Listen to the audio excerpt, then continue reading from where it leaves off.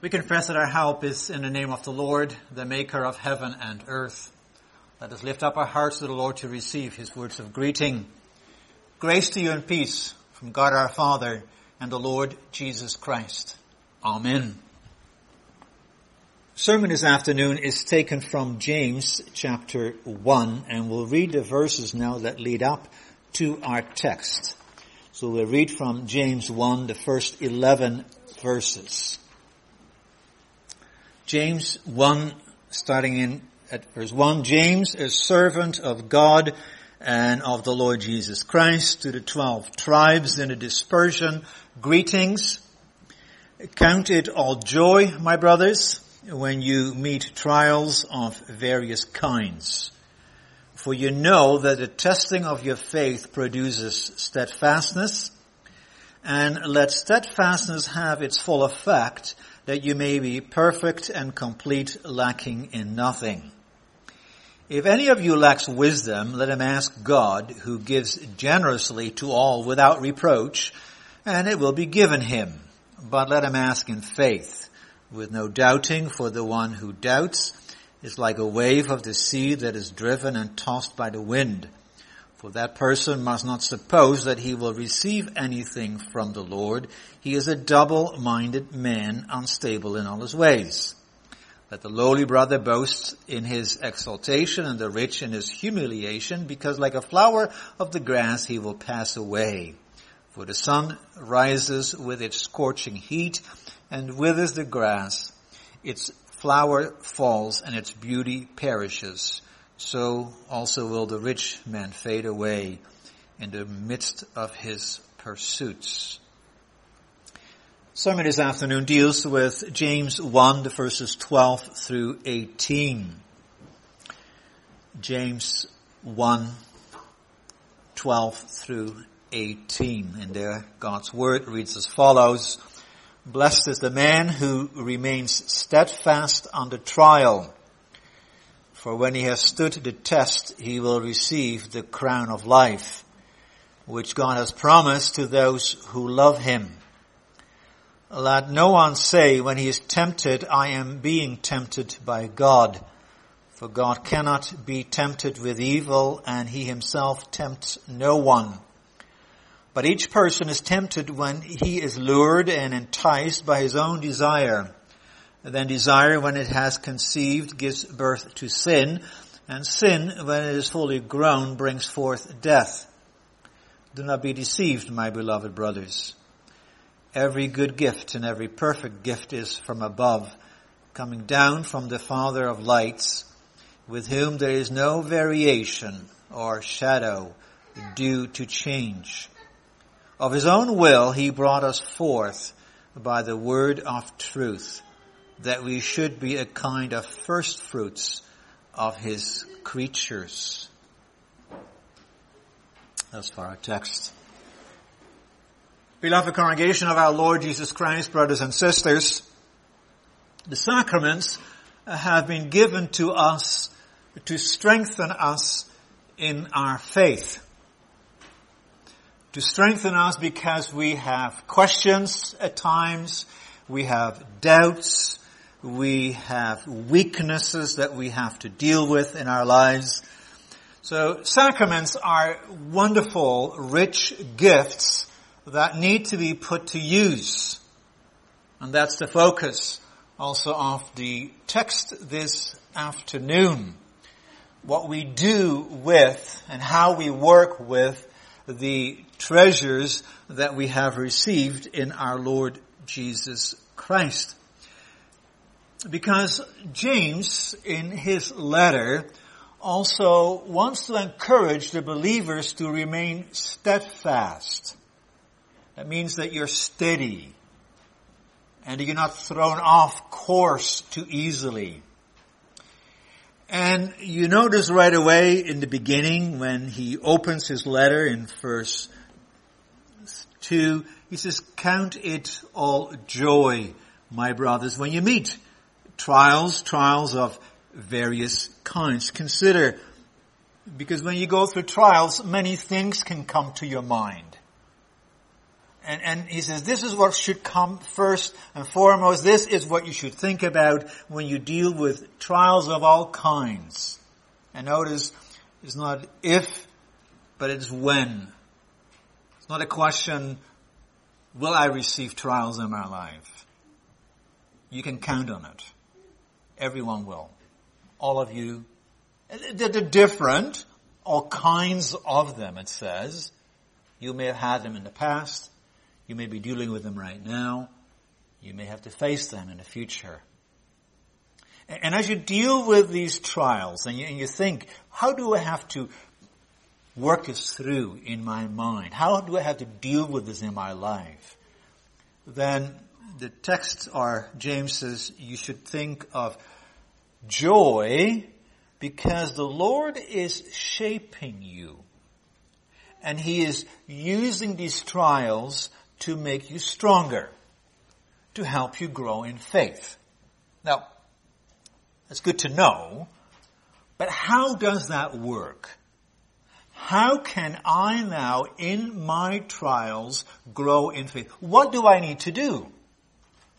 How can I use what I have tasted, what I have seen this morning, this afternoon, to be steadfast when I meet trials? And that is what our text deals with, because it is a blessing over those who are steadfast under trial. So the theme for the sermon this afternoon is how to remain steadfast under trial. And the three things I want to focus on, and that we have to consider God's crown, God's character, and God's plan. We have to consider God's crown, God's character, and God's plan. So the text begins with what you may call a beatitude. Blessed is the man who remains steadfast under trial. And blessed here means that is the fullness of life. It doesn't mean that you're successful, that you have no problems. But blessed means that in your life you have this relation with God. You live from what He gives to you. And that gives purpose to your life. That gives joy to your life. Blessed when you remain steadfast. And how can you remain steadfast? Now, that's not a question when things go well, is it? It's especially when there comes hardship in your life, when there are difficulties in your life. And some difficulties may go away quickly again, others stay so long. How do you deal with that? Well, the first thing, he says, is that we should consider the crown of life that we will receive when we have stood the test. The crown of life. And the image here is related to what happens in the world of war and armies and sports. In those days when an army was successful, then the general or the emperor would be crowned and have a victory parade. And also the sports. When you won the competition, then you were crowned. And that is the crown that is referred to here. Now, how does that work? And let's use that example of soldiers in a war or an army and also of the athletes. Because there comes a point in your battle or in your competition where it almost seems to become too much. Think of soldiers. What they need is indeed steadfastness, not to give in, but be able to face the battle and go through it. But the battles keep on going. If you think, for example, in 1944, the landing on the Normandy beaches, then you had the initial battle, and that was quite something when finally they had a stronghold there on the beach.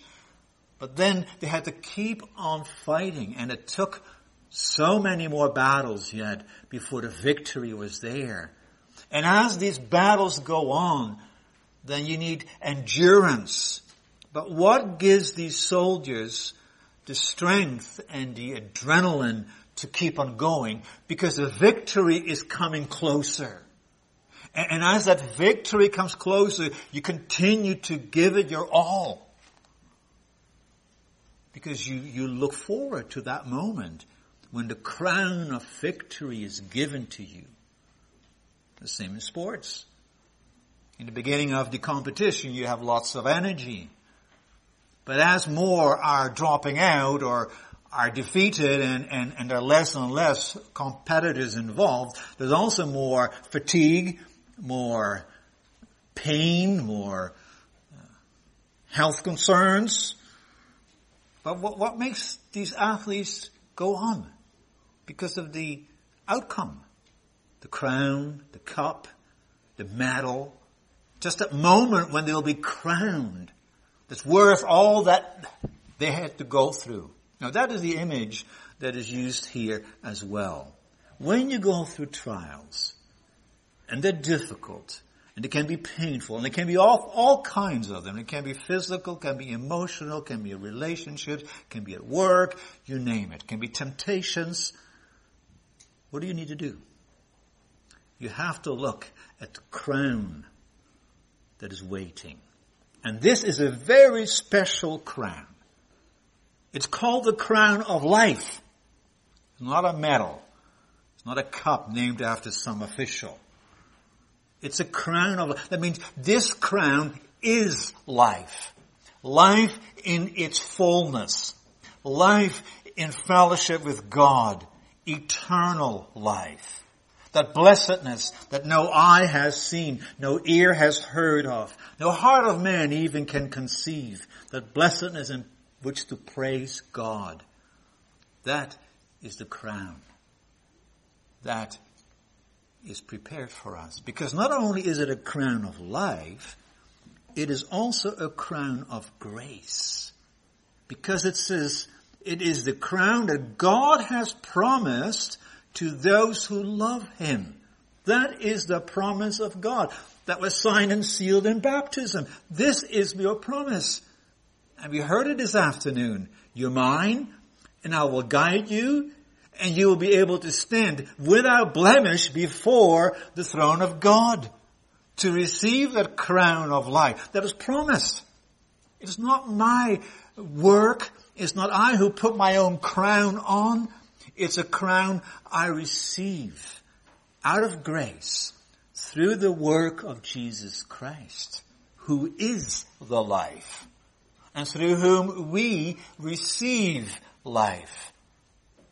I think here of what we read in Hebrews 12. Because the Lord Jesus also had to follow this, that He too had to look at the crown that was coming. It says in Hebrews 12, when He went to the cross and the hardship that came with it, the pain, the agony, being forsaken by God, what gave Him the strength to go on? He looked at what was beyond it, the glory, the crown of life that the Father would give to Him. And that is now also what we need to do. Following Christ, serving Christ. This crown, brothers and sisters, is the crown that God gives to you in Jesus Christ.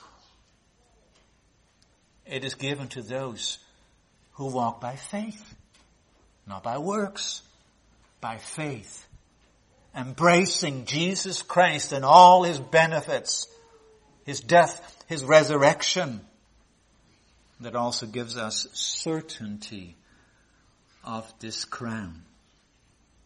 If the crown were the result of my efforts, I would not be sure ever that I would receive it. But now I know it is given to me in and with my Savior, Jesus Christ.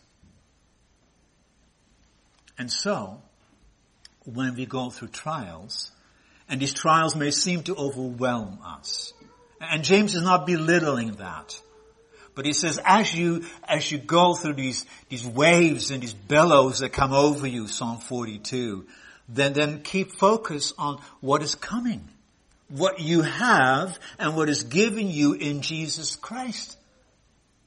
When you struggle with pain, then know that one day, and it's coming closer, there will be no pain anymore.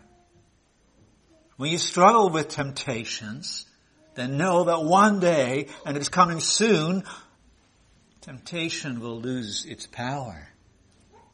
When you feel lonely, remember the day is coming and not that far away when fellowship will be enjoyed in its fullness. Christ celebrating with us in the kingdom of his Father. That is the crown. What James is doing here is similar to that well-known text in Romans 8 tells us that the current troubles are not worth comparing to the glory that will be revealed and that we have in Christ already, because we are more than conquerors in him. So when you deal with trials, focus on Christ and what we have in him. In the second place, we also need to consider God's character, says James. Not only God's crown, also God's character. That means who he is.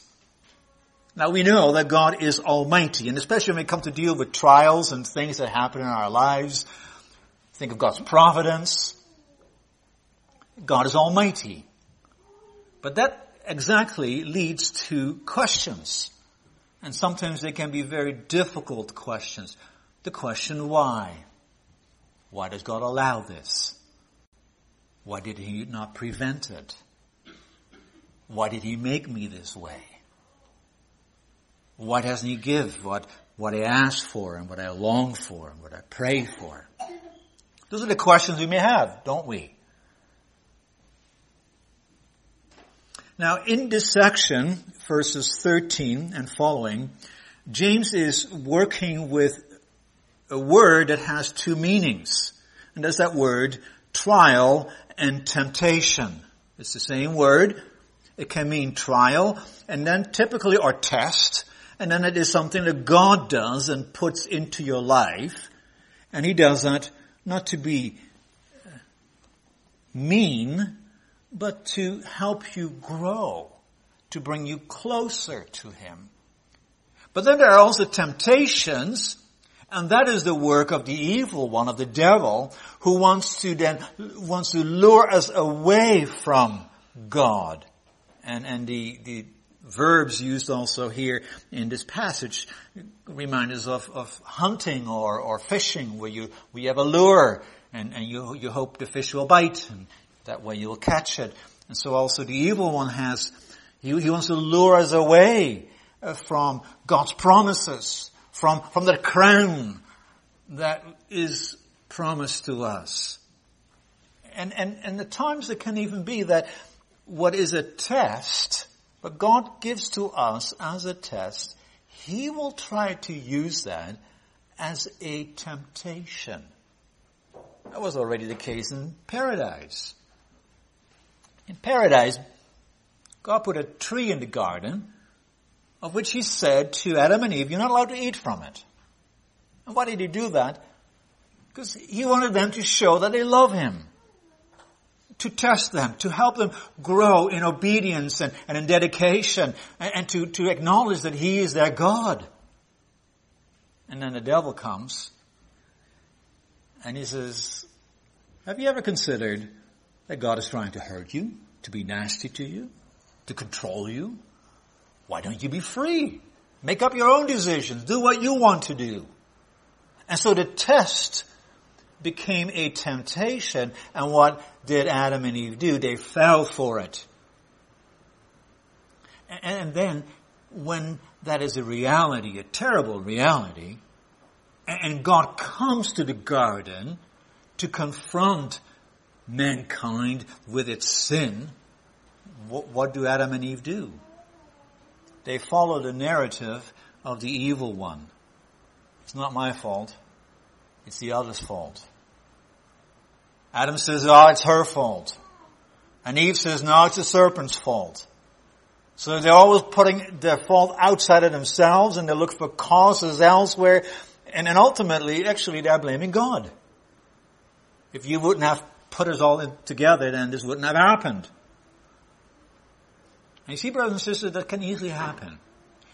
We may not blame God for evil, but in our questioning, we can come close to that. And so the text says, do not be deceived. And James uses that expression, not being deceived, a couple times in his letter, because he realizes how easily that can happen, how we can deceive ourselves. He said, don't go that way. It's like the wisdom that God has revealed in the Bible. I think Psalm 1, there's two ways of wisdom. The way of the righteous and the way of the wicked. And this is a way you should not go, to blame God as if it is God's fault what has happened, these trials. And why not?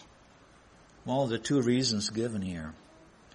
Why not? Number one, it says, God cannot be tempted with evil. God cannot be tempted with evil. It's a beautiful statement. It's a very, very foundational statement when you speak about who God is and what He does. That means He is so complete that evil has no way of getting a grip on Him, a hold on Him. He is 100% completely good. Perfectly good. There is with God not the slightest thought of evil. There's no hidden agenda to hurt. There's no inkling to something wrong. It's impossible because of who He is. He is good. And He cannot be tempted. The evil one has no grip on Him. And therefore, and that's the second, all He does is good. His works reflect His character. So if He Himself can only do good things, also what He does is only good. That doesn't mean it's easy or painless, but it is good because it is His work. In the Belgian Confession, Article 13, when we explain what we believe about the providence of God, then also we use that there. This good God governs everything and explains it. But there we insert that word good to indicate that, yes, I may have difficulties with what happens in my life, but I have to realize that the one who governs all things, His character, He is good. Then where does evil come from? Well, that is explained here. And it says, you have to look at yourself. You have to look at yourself. Each person is tempted when he is lured and enticed by his own desire. Don't blame God. The problem lies in us. Desire, when it has conceived, gives birth to sin, and sin, when it is fully grown, brings forth death. And in itself, of course, there's in here a lot of instruction about giving in to temptation and giving in to desires. I'll leave that for now. It's the 10th commandment, you could say, you shall not covet. And the power of it. Or the petition, lead us not into temptation. But it is also mentioned here because of the contrast with who God is. With God there is no evil. So no evil thing comes from Him. Whatever there is wrong, it comes from us. It's our own fault. Verse 16, don't be deceived. And then verse 17, what we receive from Father is only good. Every good gift, every perfect gift comes from Him. So whatever He does in your life, it is good. It is perfect. That is what we have to confess. Now we know that too in Jesus Christ. If you want to see the character of God, you have to look at Jesus Christ. Didn't the Lord say this? Whoever has seen me has seen the Father. I and the Father am one. And is he not the manifestation of the Father? John 1.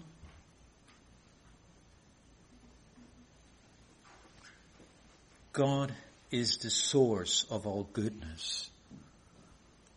And notice how in verse 17 the Holy Spirit again reminds us of the character of God when it comes to these gifts. He says, Father can only give good gifts, perfect gifts. They come down from the Father of lights. That refers to Genesis 1, the beginning of creating. God spoke and there was light. So these gifts come from the one who is the creator, who made everything, and therefore has everything in his hand, in his government. And it says, with him there is no variation or shadow due to change. That means with him, you don't have to worry that one day he says this and the next day he does something else. You can trust him.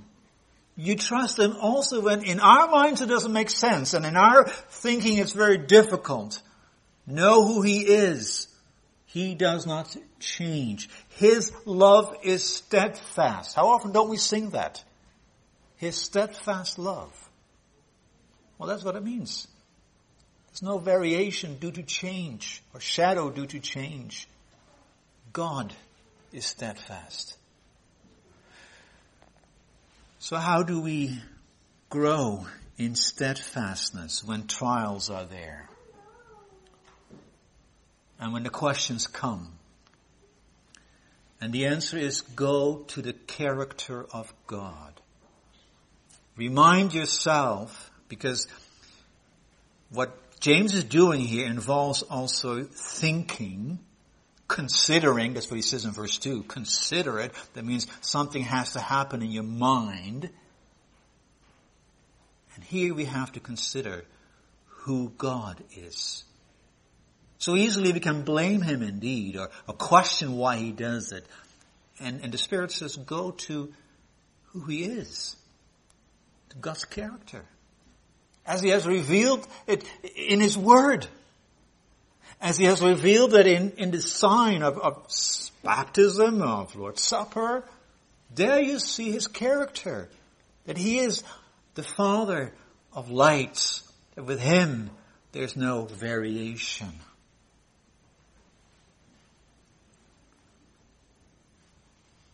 What this means is that when you study God's Word, you ask yourself the question, what does this passage teach about the character of God?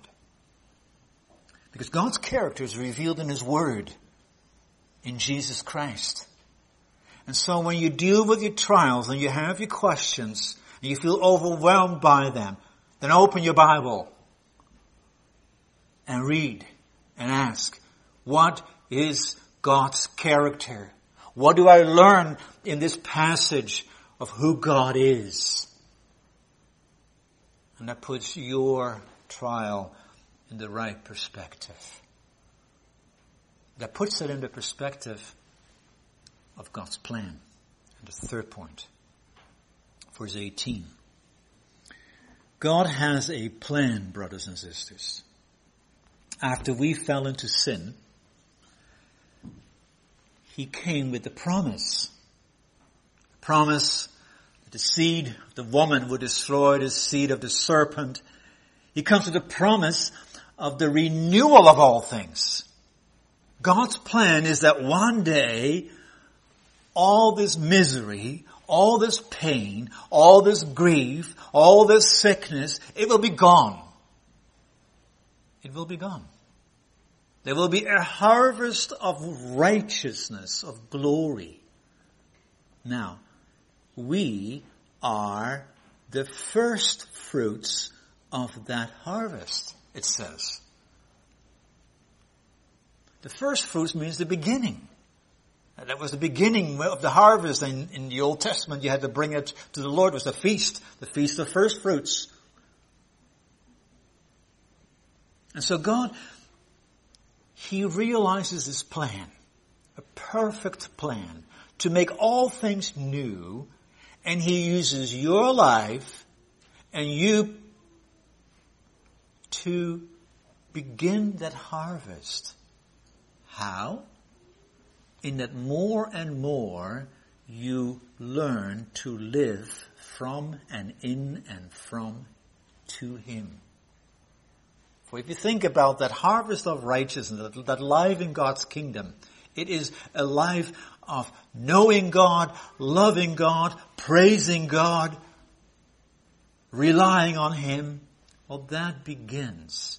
He is working. He is working. He's bringing you forth. He's establishing in you already that new life.